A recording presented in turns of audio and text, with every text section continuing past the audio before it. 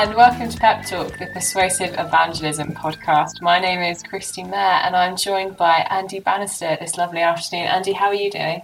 I am doing remarkably well, Christy. The sun is shining in Scotland. It happens one day a year, so I'm on top of the world. Lovely, on top of the world. I'm glad to hear that, Andy. What have you been up to today? Well, I'm packing boxes because we have a house move coming up. So I'm all surrounded by boxes, and my study shelves are bare, and I've almost put my back out. So I'm glad I'm sitting down doing podcasts. Well, I'm excited about your move anyway. But apart from Andy, we're also joined by the wonderful Jackie Whyte. Jackie, it's a joy to meet you. Well, again, we tried recording this a little while ago, didn't we? It didn't quite work. So it's a joy to see you again. And thank you so much for joining us this morning. How are you doing? I'm doing good. The sun's been shining every single day here, 365 days a year. It just sometimes we don't see it, but it's always here. I was going to say, Jackie, I was in Belfast this last weekend, so I happen to know that's not strictly true. Although it is a wonderful city in all weathers. Nice so good. Thank you, Christy. Good. Good, I'm glad.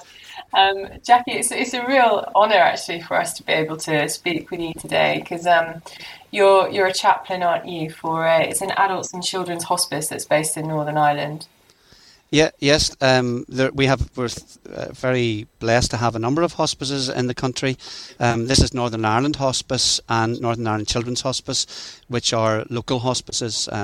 We have Marie Curie as well, and we have Macmillan support. And actually, there's a lot of crossover, a lot of working together across those hospices. But yeah, I've been working part-time as the hospice chaplain alongside one of my colleagues for 2 years, and then the last 6 months I've gone full-time after he retired. I was just going to say, Jackie, that's really hard and heavy heavy work with great responsibility. We'd love to hear kind of what does your work look like just day to day? What does the day in the life of Jackie Whyte as a chaplain look like? Yeah. I mean, there's no doubt that the work is a huge responsibility, but there's a lot of joy, an awful lot of joy and peace in both the children's hospice and the adults hospice. Children's hospice is slightly different than adults in that it's mostly children who are life limited, not necessarily at end of life. And so it's a lot of respite care, allowing their parents to have some respite, allowing them to have some respite as well, a lot of therapeutic support. So for children's hospice, I sit on the floor and read stories and get my face painted by kids who are struggling to communicate in many other ways. I also have the lovely opportunity of speaking to their parents, and in some cases where maybe there's some antenatal palliative care babies with us, I get to do some of the religious support for them, like maybe a naming ceremony or praying for a family and helping, just giving mum and dad a good listening ear and praying with them. So children's is one afternoon a week. The rest of my time is really spent at adults. It means I'm involved in nearly every aspect of the hospice life, and that is supporting patients face-to-face, supporting families, supporting staff. Through the pandemic, there's been an awful lot of, I would say there's been an increase in the support we give the staff. An awful lot of staff would come to us for prayer. We actually write a daily prayer diary that goes out to the whole staff, and quite often they will submit prayer requests to us for that. There's also lovely opportunities to be involved in teaching. There's a thing called Pause to Reflect, where we take one day a month and just reflect on the patients who have died in that month and the work that we've done with them. But actually, more than 65% of our patients would be discharged from hospice. They don't come here necessarily to die. They are all in palliative care. They are all terminal. But we may see a patient 3 or 4 times in their journey and can build up a wee bit of a relationship with them. And I also get sent out into the community as well to see some patients in their homes, and that would be particularly, those patients in their homes would be particularly maybe struggling with some religious issues, some spiritual issues that our nurses feel I as a chaplain can give them some support with. I'm very well accepted and I think, appreciated. I don't mean me personally, I mean chaplaincy is very much appreciated in this hospice, as I imagine most hospices. All of our consultants will give us referrals, and in fact they include us in every patient's journey, and it's only if a patient specifically doesn't want us that we're not involved, and that's very rare for that to happen. I mean, I guess it's a broad question, Jackie, but when often I think we live in a culture where people try and push away questions of death and dying, forget about them. Obviously, you're dealing with people who that ship sailed really, and reality is bearing down on them. What are some of the spiritual issues that raises for people? Perhaps people who haven't thought about spirituality or religion. Now they're facing end of life.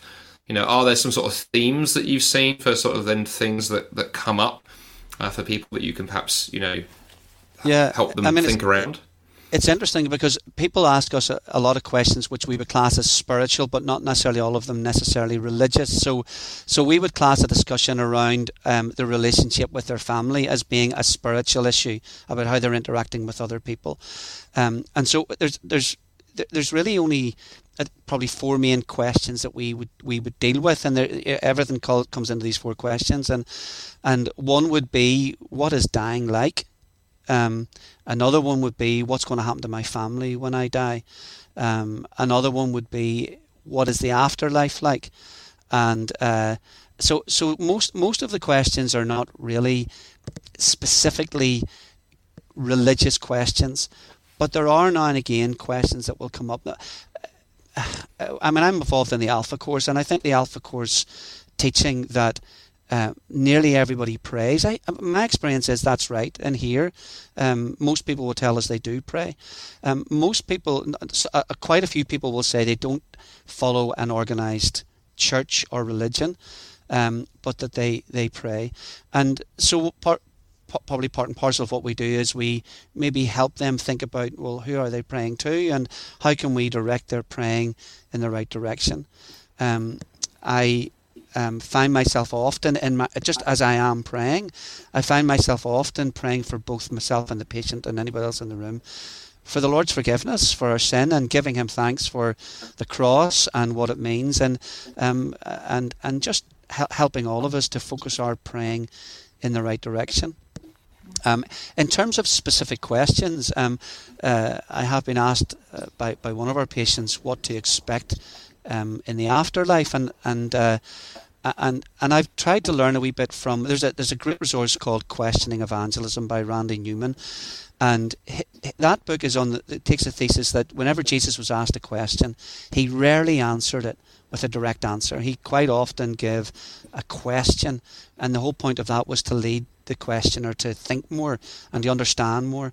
And so on that occasion, I thought, what would be a good answer here? And I shot up a very quiet prayer, and I asked the question, well, what would you like the answer to your question to be? And he thought for a minute, and he said, I'd like to be welcomed into heaven with open arms.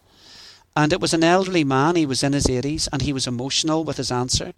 And it was a tender moment, and it gave me an opportunity to help him investigate a wee bit about what he meant by that, and to direct his thinking to what the teaching of the Bible is on that. And we went on a journey, and that patient was with us for a while. He was then discharged home, and I had opportunity to visit him in his home as well. And all along that it was an opportunity to support him, and particularly to pray with him along those lines. Thank you, Jackie. You also mentioned that the question of suffering just comes up quite a number of times, and we've been talking to a few people today who said the same, and they happen, of course, they work in emergency services, so I can just imagine that working in a hospice, you're greeted with that question, even more powerfully. How do you go about responding to a question like that? Like, how can God exist? I'm currently dying of cancer. What do you say? Yeah, I mean, I'm very careful to be very sensitive and to not give an off-pat answer. I mean, I think I have tried to think about that question myself a lot. I've preached on it.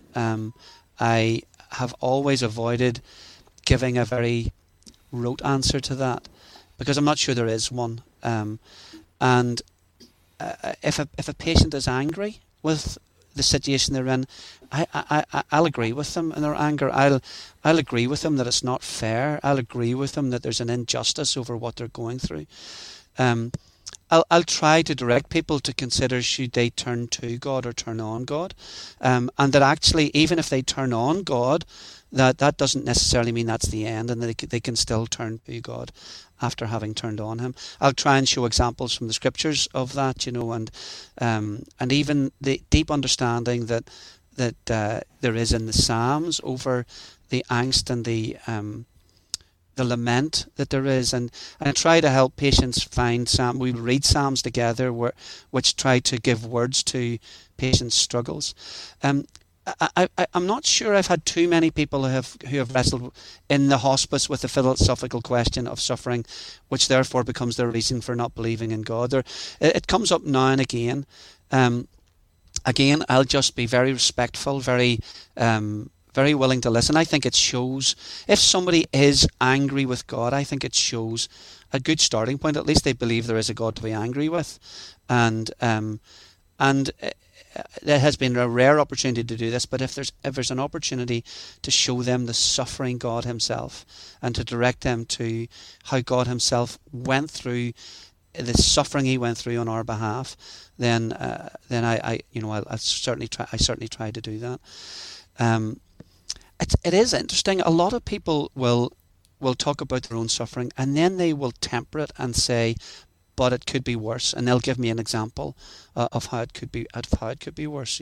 So yeah, I think that we certainly must listen to the question behind the objection. My father died when I was 20, and my younger brother was 17, and my younger brother told me at that point that he said, how could I believe in a God that allows that type of suffering? And there was a degree of my younger brother probably using that as a reason for slipping away from God that had started to happen before my father died. But there's no doubt there was a reality in his questioning. And thankfully he did make a return to the Lord later on in his life. But he was hurt. He was brokenhearted, and I think we have to really care for the brokenhearted and not just try to give an answer, but whenever we have opportunity to give an answer, I think in a winsome way, the way it talks about in Peter, if we can give a reason for the belief that we have, the hope that we have, and my own personal journey into faith is one that's rooted in suffering. My parents had never crossed the door of a church until they were 39, 40, as far as I had ever known. But through my mum's illness of Huntington's disease and my dad's mental illness, both of them came to faith, and then both of them died within about 6 or 7 years. They were both dead by the time I was 20, but both of them, and I came to faith through the change I saw in them, and I'm very, very thankful for it. So the suffering is a reality, but that sense that what Satan means for evil, God means for good, that's been my personal experience, and I try my best to help folks see that. One thing happened recently when I was sharing with someone. It was actually this is not a hospice patient. This was someone I'd been asked to visit in hospital who had a near-death experience, and she was very aware that she was having a near-death experience. And she told me that she cried out that God would save her and not let her die. And yet she was still angry with God because somehow or other she hadn't noticed that 3 weeks later she was still living and she hadn't died. And simply in asking the questions, I went through that whole process again of asking leading questions. She came to the realization in her answer. She said, actually God has answered my question and I am alive. And I thought it was a great example of people living in the state that they have got themselves into at one point, but not being able to see beyond that, not being able to see outside of the condition that she had got herself into. And whenever she got to see that God had answered her prayer, she was a transformed person, and she's suffering post-traumatic stress as a result of what she went through. But even that noticing that God had answered prayer is part of the healing process that she's going through. I'm really straying off your questions, your answers, your questions here. No, it's fascinating. I was sort of thinking, shall I interject? But actually, the stories were fascinating. I mean, I think for me, Jackie, one big takeaway there is just the art of learning. When it's right to lean in with the more philosophical, theological arts, and when it's right to listen and to pray and to help the person sort of figure things out. One thing that interests me as well, obviously you talked about you deal with adults, but also with children. And I know many people, when it comes to sort of children and suffering, that's particularly tough. It's obviously tough for the parents. The kids can have questions and so forth. What are some of the sort of lessons and approaches you found when particularly dealing with young people and children and suffering, perhaps in helping parents go through it, but also the questions of kids? Can some of those, adults, in a sense, I would find fascinating. We know what we're supposed to say, but kids sometimes just it's unfiltered. How have you found some of what you've talked about actually when it's particularly with younger patients? Yes, and so I have much more limited experience directly with children who can converse with me over their suffering, but I've been supporting a family recently whose son died when he was in his early teenage years, and they are a family. They are a believing family. The son was a very strong believer, and they are grieving. Grief is a big issue for them. The hope of the gospel and the hope of being reunited in the future in heaven with their son is such a comfort to that family.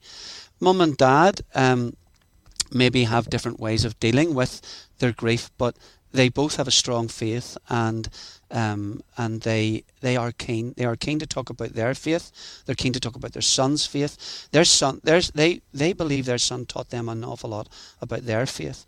His simple, childlike faith, and he was a fascinating boy. He would have had nurses at the hospice pray with him.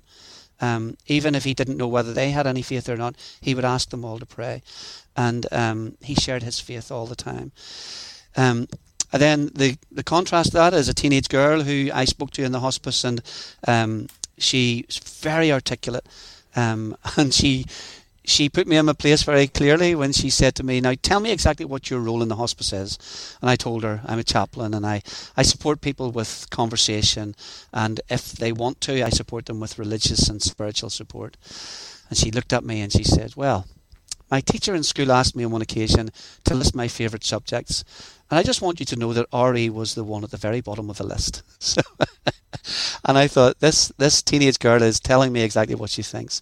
But we went on to have a really good conversation, and she is a thinking girl. And this is a girl who's bedbound, who is locked in a body that's not doing what she wants it to do, but she thinks. And I thought, there's opportunity here for this girl to have someone to talk to wrestle with some of these questions. And I don't see her very often, but I try to provide the opportunity for her to have those conversations as and when I can. And I pray all the time that the Lord will open doors and give me opportunities, and then I'll have the courage to step out in faith into those opportunities and just see where conversations go to. So, yeah. Now, this might be a slightly unfair question, but I always like unfair questions. Becky, obviously, this is a career vocation for you, but other Christians, who are in other professions may nevertheless, find themselves, having to deal with and minister to and engage with friends who are dying or have gone through bereavement. Are there things that you've learned as a chaplain that are helpful, that sort of skills that anybody who's a Christian can sort of pick up, thinking, okay, the next time something bad happens, here is some advice? Because you're doing it all the time, but many of us kind of run across it in our everyday lives. So is there any sort of particular advice or wisdom you'd share? I think it's a very good question. I would say, do not be frightened to go and sit with people who are suffering. Do not be frightened to talk to people. If someone is bereaved, let's say someone has lost their husband or their child. Let's talk about losing a child. Don't feel that mentioning that child's name is the worst thing you could do. Not mentioning that child's name is the worst thing you could do. The thing that will frighten parents the most is that their child will be forgotten. The thing that will frighten a man in his 90s the most, whose wife has died, is that his wife will be forgotten. And so there's no conversation. They have had tough conversations in their lives. There's probably no tough conversation that we can have. Being dismissive of their pain would be the worst thing. So, for example, if someone has a miscarriage, saying something like, well, never worry, you have plenty of opportunities again, that totally misses the point of the loss of that particular child in that miscarriage. So I would say, don't come with any half-pat answers. Don't even necessarily give Bible verses. They can be comforting, but they can also be a wee bit. Sometimes they can be the wrong verse. Most people are gracious enough to make room for us whenever we do make a mistake. But we're better to make a mistake by being there than make a mistake by staying away. I think loneliness is the biggest thing, and feeling isolated is the biggest thing for people who are suffering, for people who are grieving. And so, yeah, include disabled people in everyday life if you can. Include suffering people in everyday life if you can. Listen to them. Listen to their opinions. Don't patronise them.